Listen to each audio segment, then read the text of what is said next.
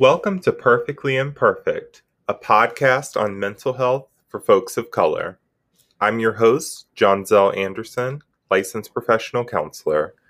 I'm the owner of Panoramic Counseling, where I specialize in treating teens and young adults in Richmond, Virginia, and throughout the Commonwealth of Virginia through online counseling.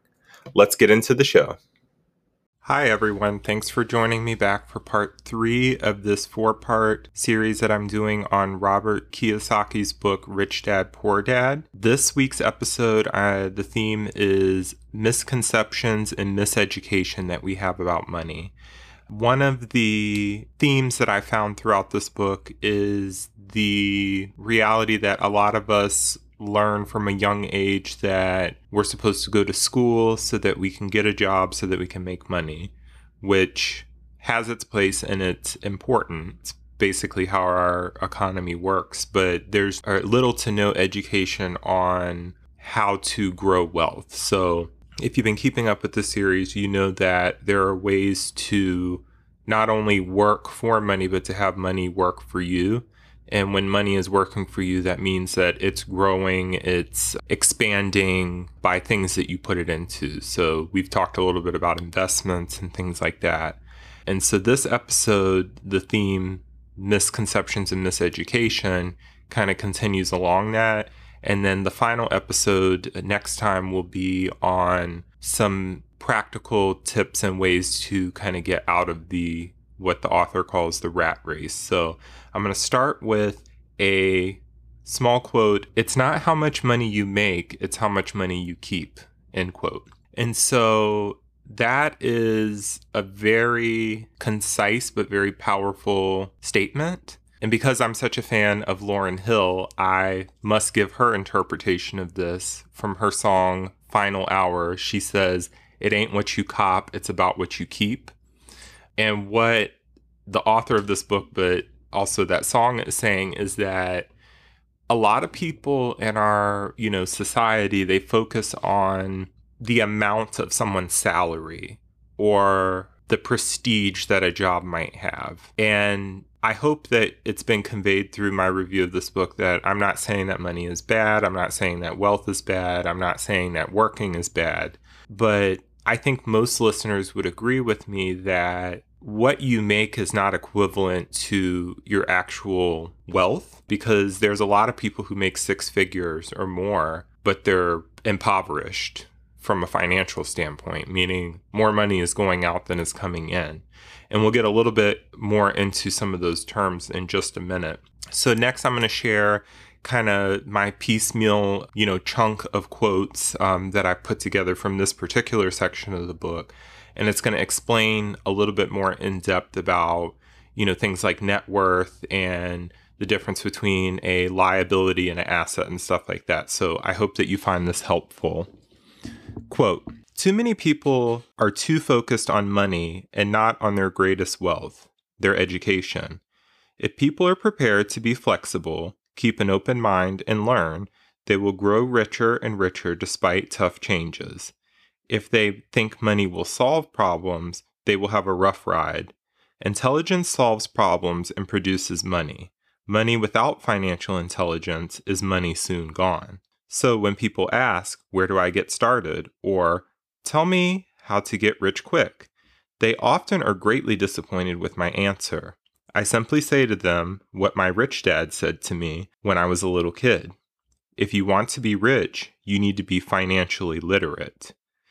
If you are going to build the Empire State Building, the first thing you need to do is dig a deep hole and pour a strong foundation. If you are going to build a home in the suburbs, all you need to do is pour a 6-inch slab of concrete. Most people, in their drive to get rich, are trying to build an Empire State Building on a 6-inch slab. Our school system, created in the agrarian age, still believes in homes with no foundation. Dirt floors are still the rage, so kids graduate from school with virtually no financial foundation. One day, sleepless and deep in debt, in suburbia, living the American dream, they decide that the answer to their financial problems is to find a way to get rich quick. Construction on the skyscraper begins.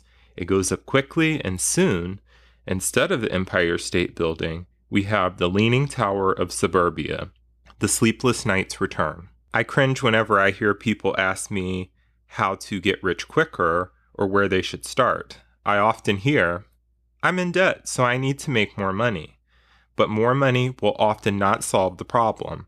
In fact, it may compound the problem. Money often makes obvious our tragic human flaws, putting a spotlight on what we don't know. That is why, all too often, a person who comes into a sudden windfall of cash, let's say an inheritance, a pay raise, or lottery winnings, soon returns to the same financial mess, if not worse, than the mess they were in before. Money only accentuates the cash flow pattern running in your head. If your pattern is to spend everything you get, most likely an increase in cash will just result in an increase in spending. Thus, the saying, a fool and his money is one big party. A person can be highly educated, professionally successful, and financially illiterate. End quote. So a lot is kind of covered there. I'm going to comment on a few things that kind of jumped out of me from this section. So I'll share a few more quotes and then I'll give some commentary. So here is the difference between an asset and a liability. So I've kind of alluded to this in the previous episodes, but this is kind of the concise Cliff Notes breakdown of what these things are. So, quote, rule number 1, you must know the difference between an asset and a liability and buy assets. An asset puts money in my pocket. A liability takes money out of my pocket. The rich acquire assets and the poor and middle class acquire liabilities. End quote. So a lot of what I've just shared and have been talking about in this podcast, I've said it many times, but my intention is not to sound judgmental. When I say something direct, it's because it's something that jumped out at me personally. And the best way to learn something is to teach others something that resonated with you. So as far as this is concerned, I think, through reading this, my perspective on the difference between an investment and a liability has definitely changed. I'm 29, so a lot of people my age or in their 20s are buying homes. And of course, people buy cars too. And when you deal with a realtor or a car dealership, they'll say, oh, this is an investment. This home is an investment. Or when you buy a car, they'll try to talk you into getting additional coverage, like an extended warranty or something. They'd be like, well, you need to protect your investment. This author does a really good job at debunking these myths because a car is not an investment. Everyone knows that the second you drive a new car off the lot, it depreciates. I've talked about this a couple episodes ago, but I bought a new car in 2019.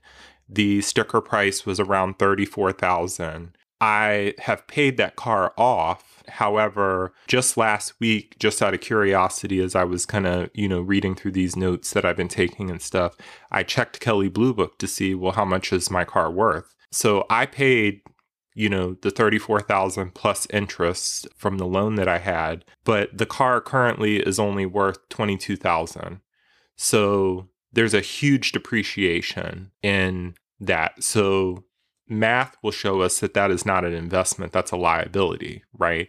It's something that's going to continue to lose value. And as the author said, an asset or investment, we can use those terms interchangeably. An asset puts money in my pocket. A liability takes money out of my pocket. A car is a liability because it's going to take money out of your pocket. I have to pay car insurance on it every month. I have to pay personal property taxes on it. Even though I have paid off the car note, that was money coming out of my pocket that is not able to be used for something else. I have to put gas in it. And then though it's a newer car now, down the road, pun intended, it is going to need maintenance and it's going to require upkeep and new parts and labor and stuff like that. So a car is a liability. It is not an investment. So I like how the author puts that into perspective. And then the same thing goes with a house. We're in an interesting time right now because the housing market is what they call very hot, right, in the United States. So the the supply of houses is less than the demand, which means more people want houses than there are houses available. So what happens when the supply is low and the demand is high, the prices go up. So I've heard, I've had clients who tell me, well, my house is, appreciated, and appreciate means that the value has gone up. It's appreciated, $50,000 during all of this madness, right? So some people are selling their houses to make a profit. That's fine. But no one really talks about the fact that when you sell your house for a profit, you now don't have a place to live. So if you buy another house, you're paying those inflated prices. Did you really save any money? Yeah, maybe you made $50,000 when you sold your house, but now you have to buy a house at a markup. So between a car and a house, they're not assets or investments. They definitely take money out of your pocket, because the same thing with a car, which, with a mortgage, people tend to borrow money for that. So you're paying interest. You're paying a monthly installment to pay that mortgage. Most people on average spread it over 30 years. But in addition to that, you're paying, for maintenance. Anything that goes wrong, you're responsible for that. I know my wife and I bought our house right before the COVID-19 lockdown. And since we moved in, while we got our house on a great deal, it was before, the market was really crazy like it is now. We got our house on a foreclosure and paid well under market value for it.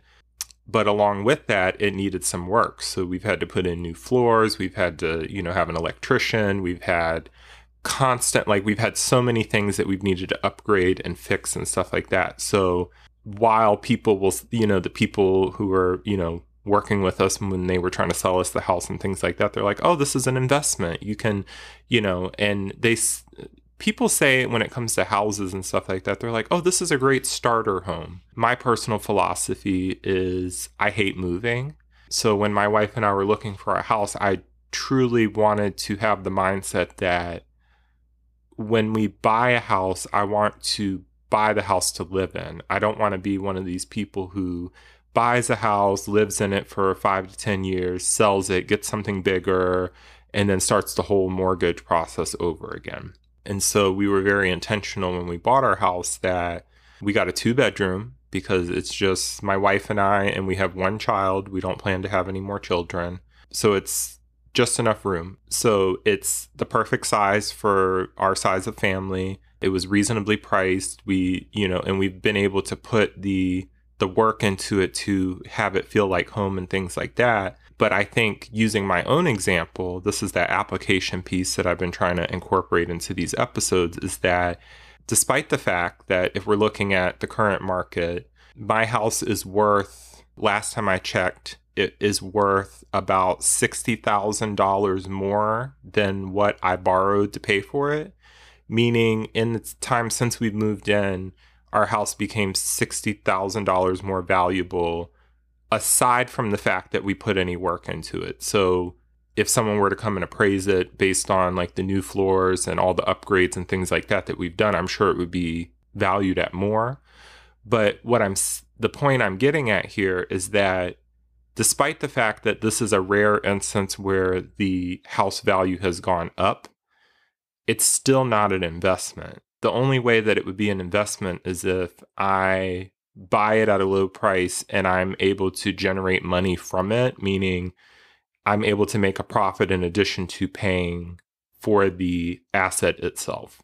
Bringing all that back together, a home is not an investment. The only time a house can be an investment is if you're going to somehow use that home to generate income for yourself that exceeds what you put into it. And most people, when they buy a house, it's for the purpose of living in it. And that is a liability. So it's going to take money out of your pocket. And a liability doesn't necessarily mean it's a bad thing. A car is a liability. I explained I have a 2019. I love my car. yes, it's a liability. Yes, it's going to eventually deteriorate and break down and require more money to maintain. Just like I love my house. My house is 101 years old. It's quaint. It's cute. It's, got some, quirky historic features to it and things like that. But it is still a liability. As I explained, we put lots of money into fixing things because it is 101 years old. And I can't look at it as an investment because this is a roof over my head. It is, a safe place. It's a place that I can work from. It's a place where, I can raise my daughter and enjoy meals and stuff like that. But it's not an investment. This house will not make me money. The only potential way that it could become an investment is if I'm able to sell it for a profit, but then it's subjective if you think of the profit, because if I sell it, I still got to have a place to live. So I hope that makes sense. I hope that it didn't sound too complicated, but I really wanted to share that application example of the difference between an asset and a liability, and to kind of reiterate that part of the rich acquire assets and the poor and middle class acquire liabilities.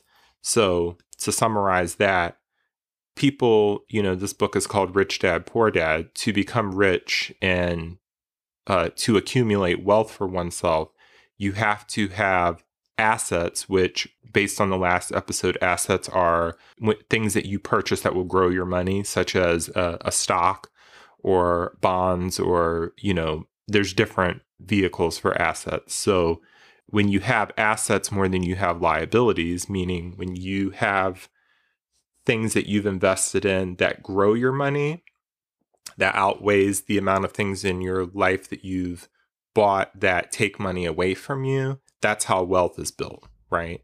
You can't be wealthy if more money is going out than what is coming in. And that's just basic math, right?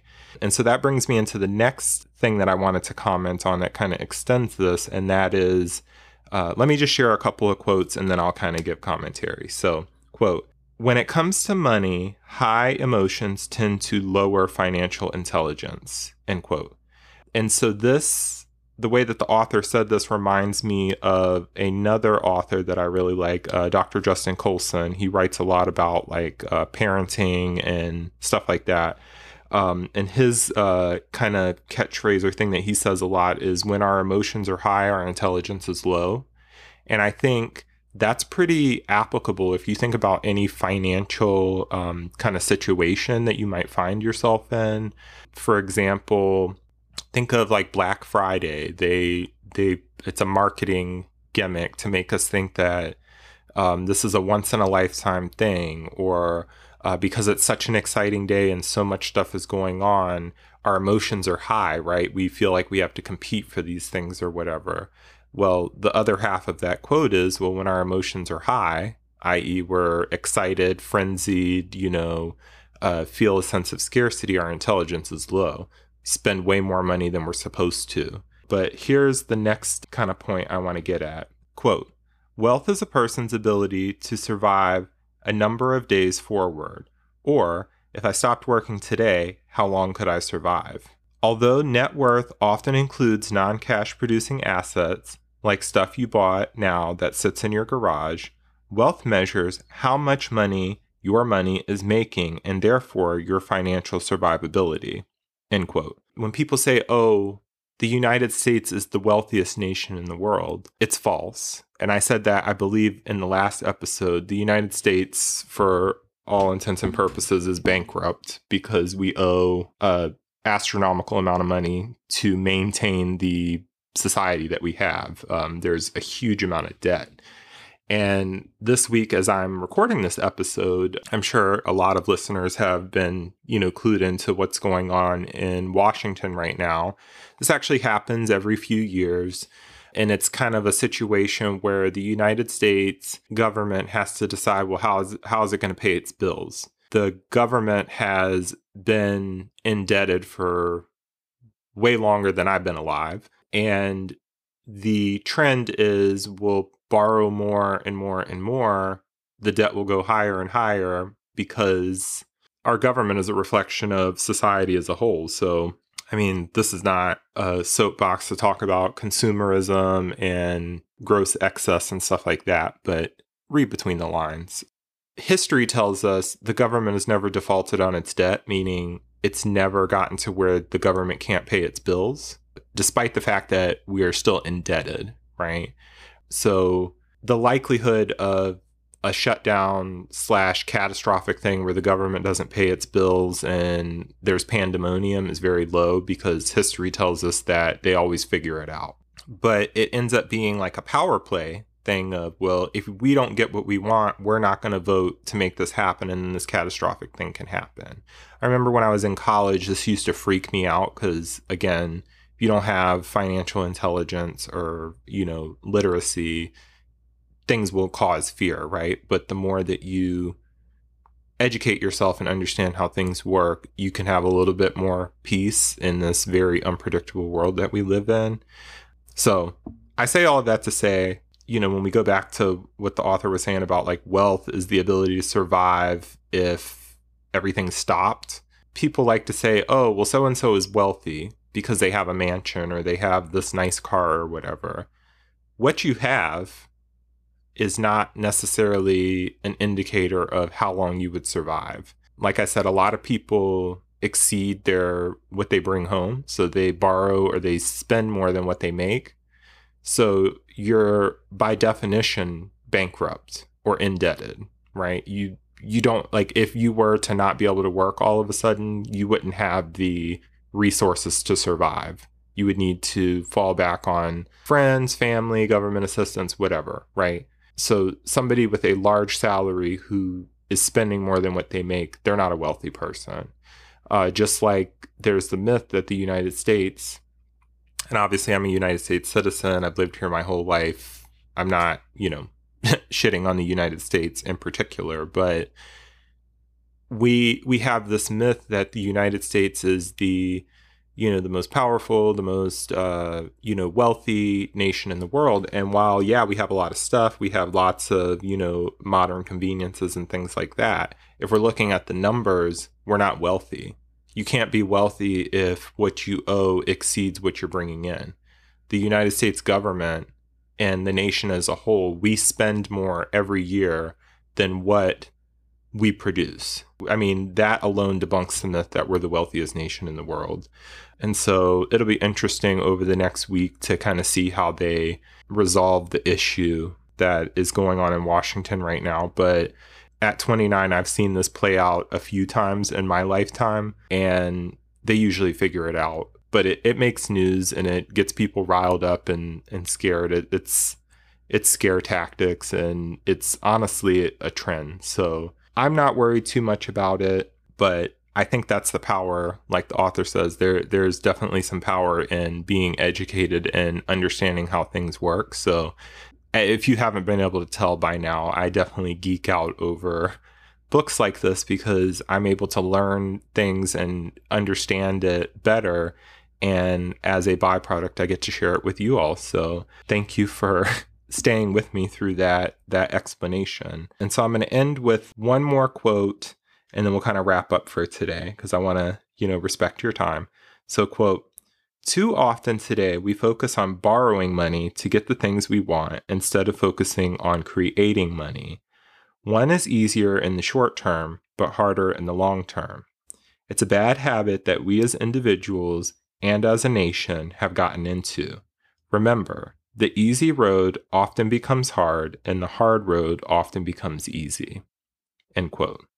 So I'm going to leave it on that. I hope that you've gained something out of this episode. And as I keep saying, the content shared here is not meant to be judgmental or to make a person listen to this and feel bad, right? I share these things because they jumped out at me and they had a reaction with me as I read them. Definitely not perfect when it comes to finances. I'm definitely not financially independent. If I weren't able to work, there would be big problems, right? But I think understanding our perceptions and our beliefs and our behaviors surrounding money and what we do with our resources is so powerful so that we can get to a point where we don't have to freak out anytime something happens, that we have that sense of peace and security because we've done what we've needed to do to have enough to support ourselves and sustain ourselves through the ups and downs of this crazy thing called life. So I'm going to end there, but be sure to stay tuned. The final episode, we're going to talk about some ways to get out of what the author calls the rat race. So you're definitely not going to want to miss that one. But until then, take care. If you enjoyed this episode, you can support this podcast by buying me a coffee. The link is in this episode's show notes. Thanks in advance. I want to thank this episode's sponsor, Alitu. Podcasting is a lot of hard work, which is why I'm so glad that I found Alitu. Their user-friendly sound editing software has cut my editing time down to a third, leaving me the space to bring you more content. Shout out to Allegra, Judy, and the rest of their support staff who are always there to help me navigate the various challenges this podcast journey throws my way. To learn more about Alitu, go to the link in this episode's show notes to get started with a free 7-day trial. Using my link also helps to support this podcast.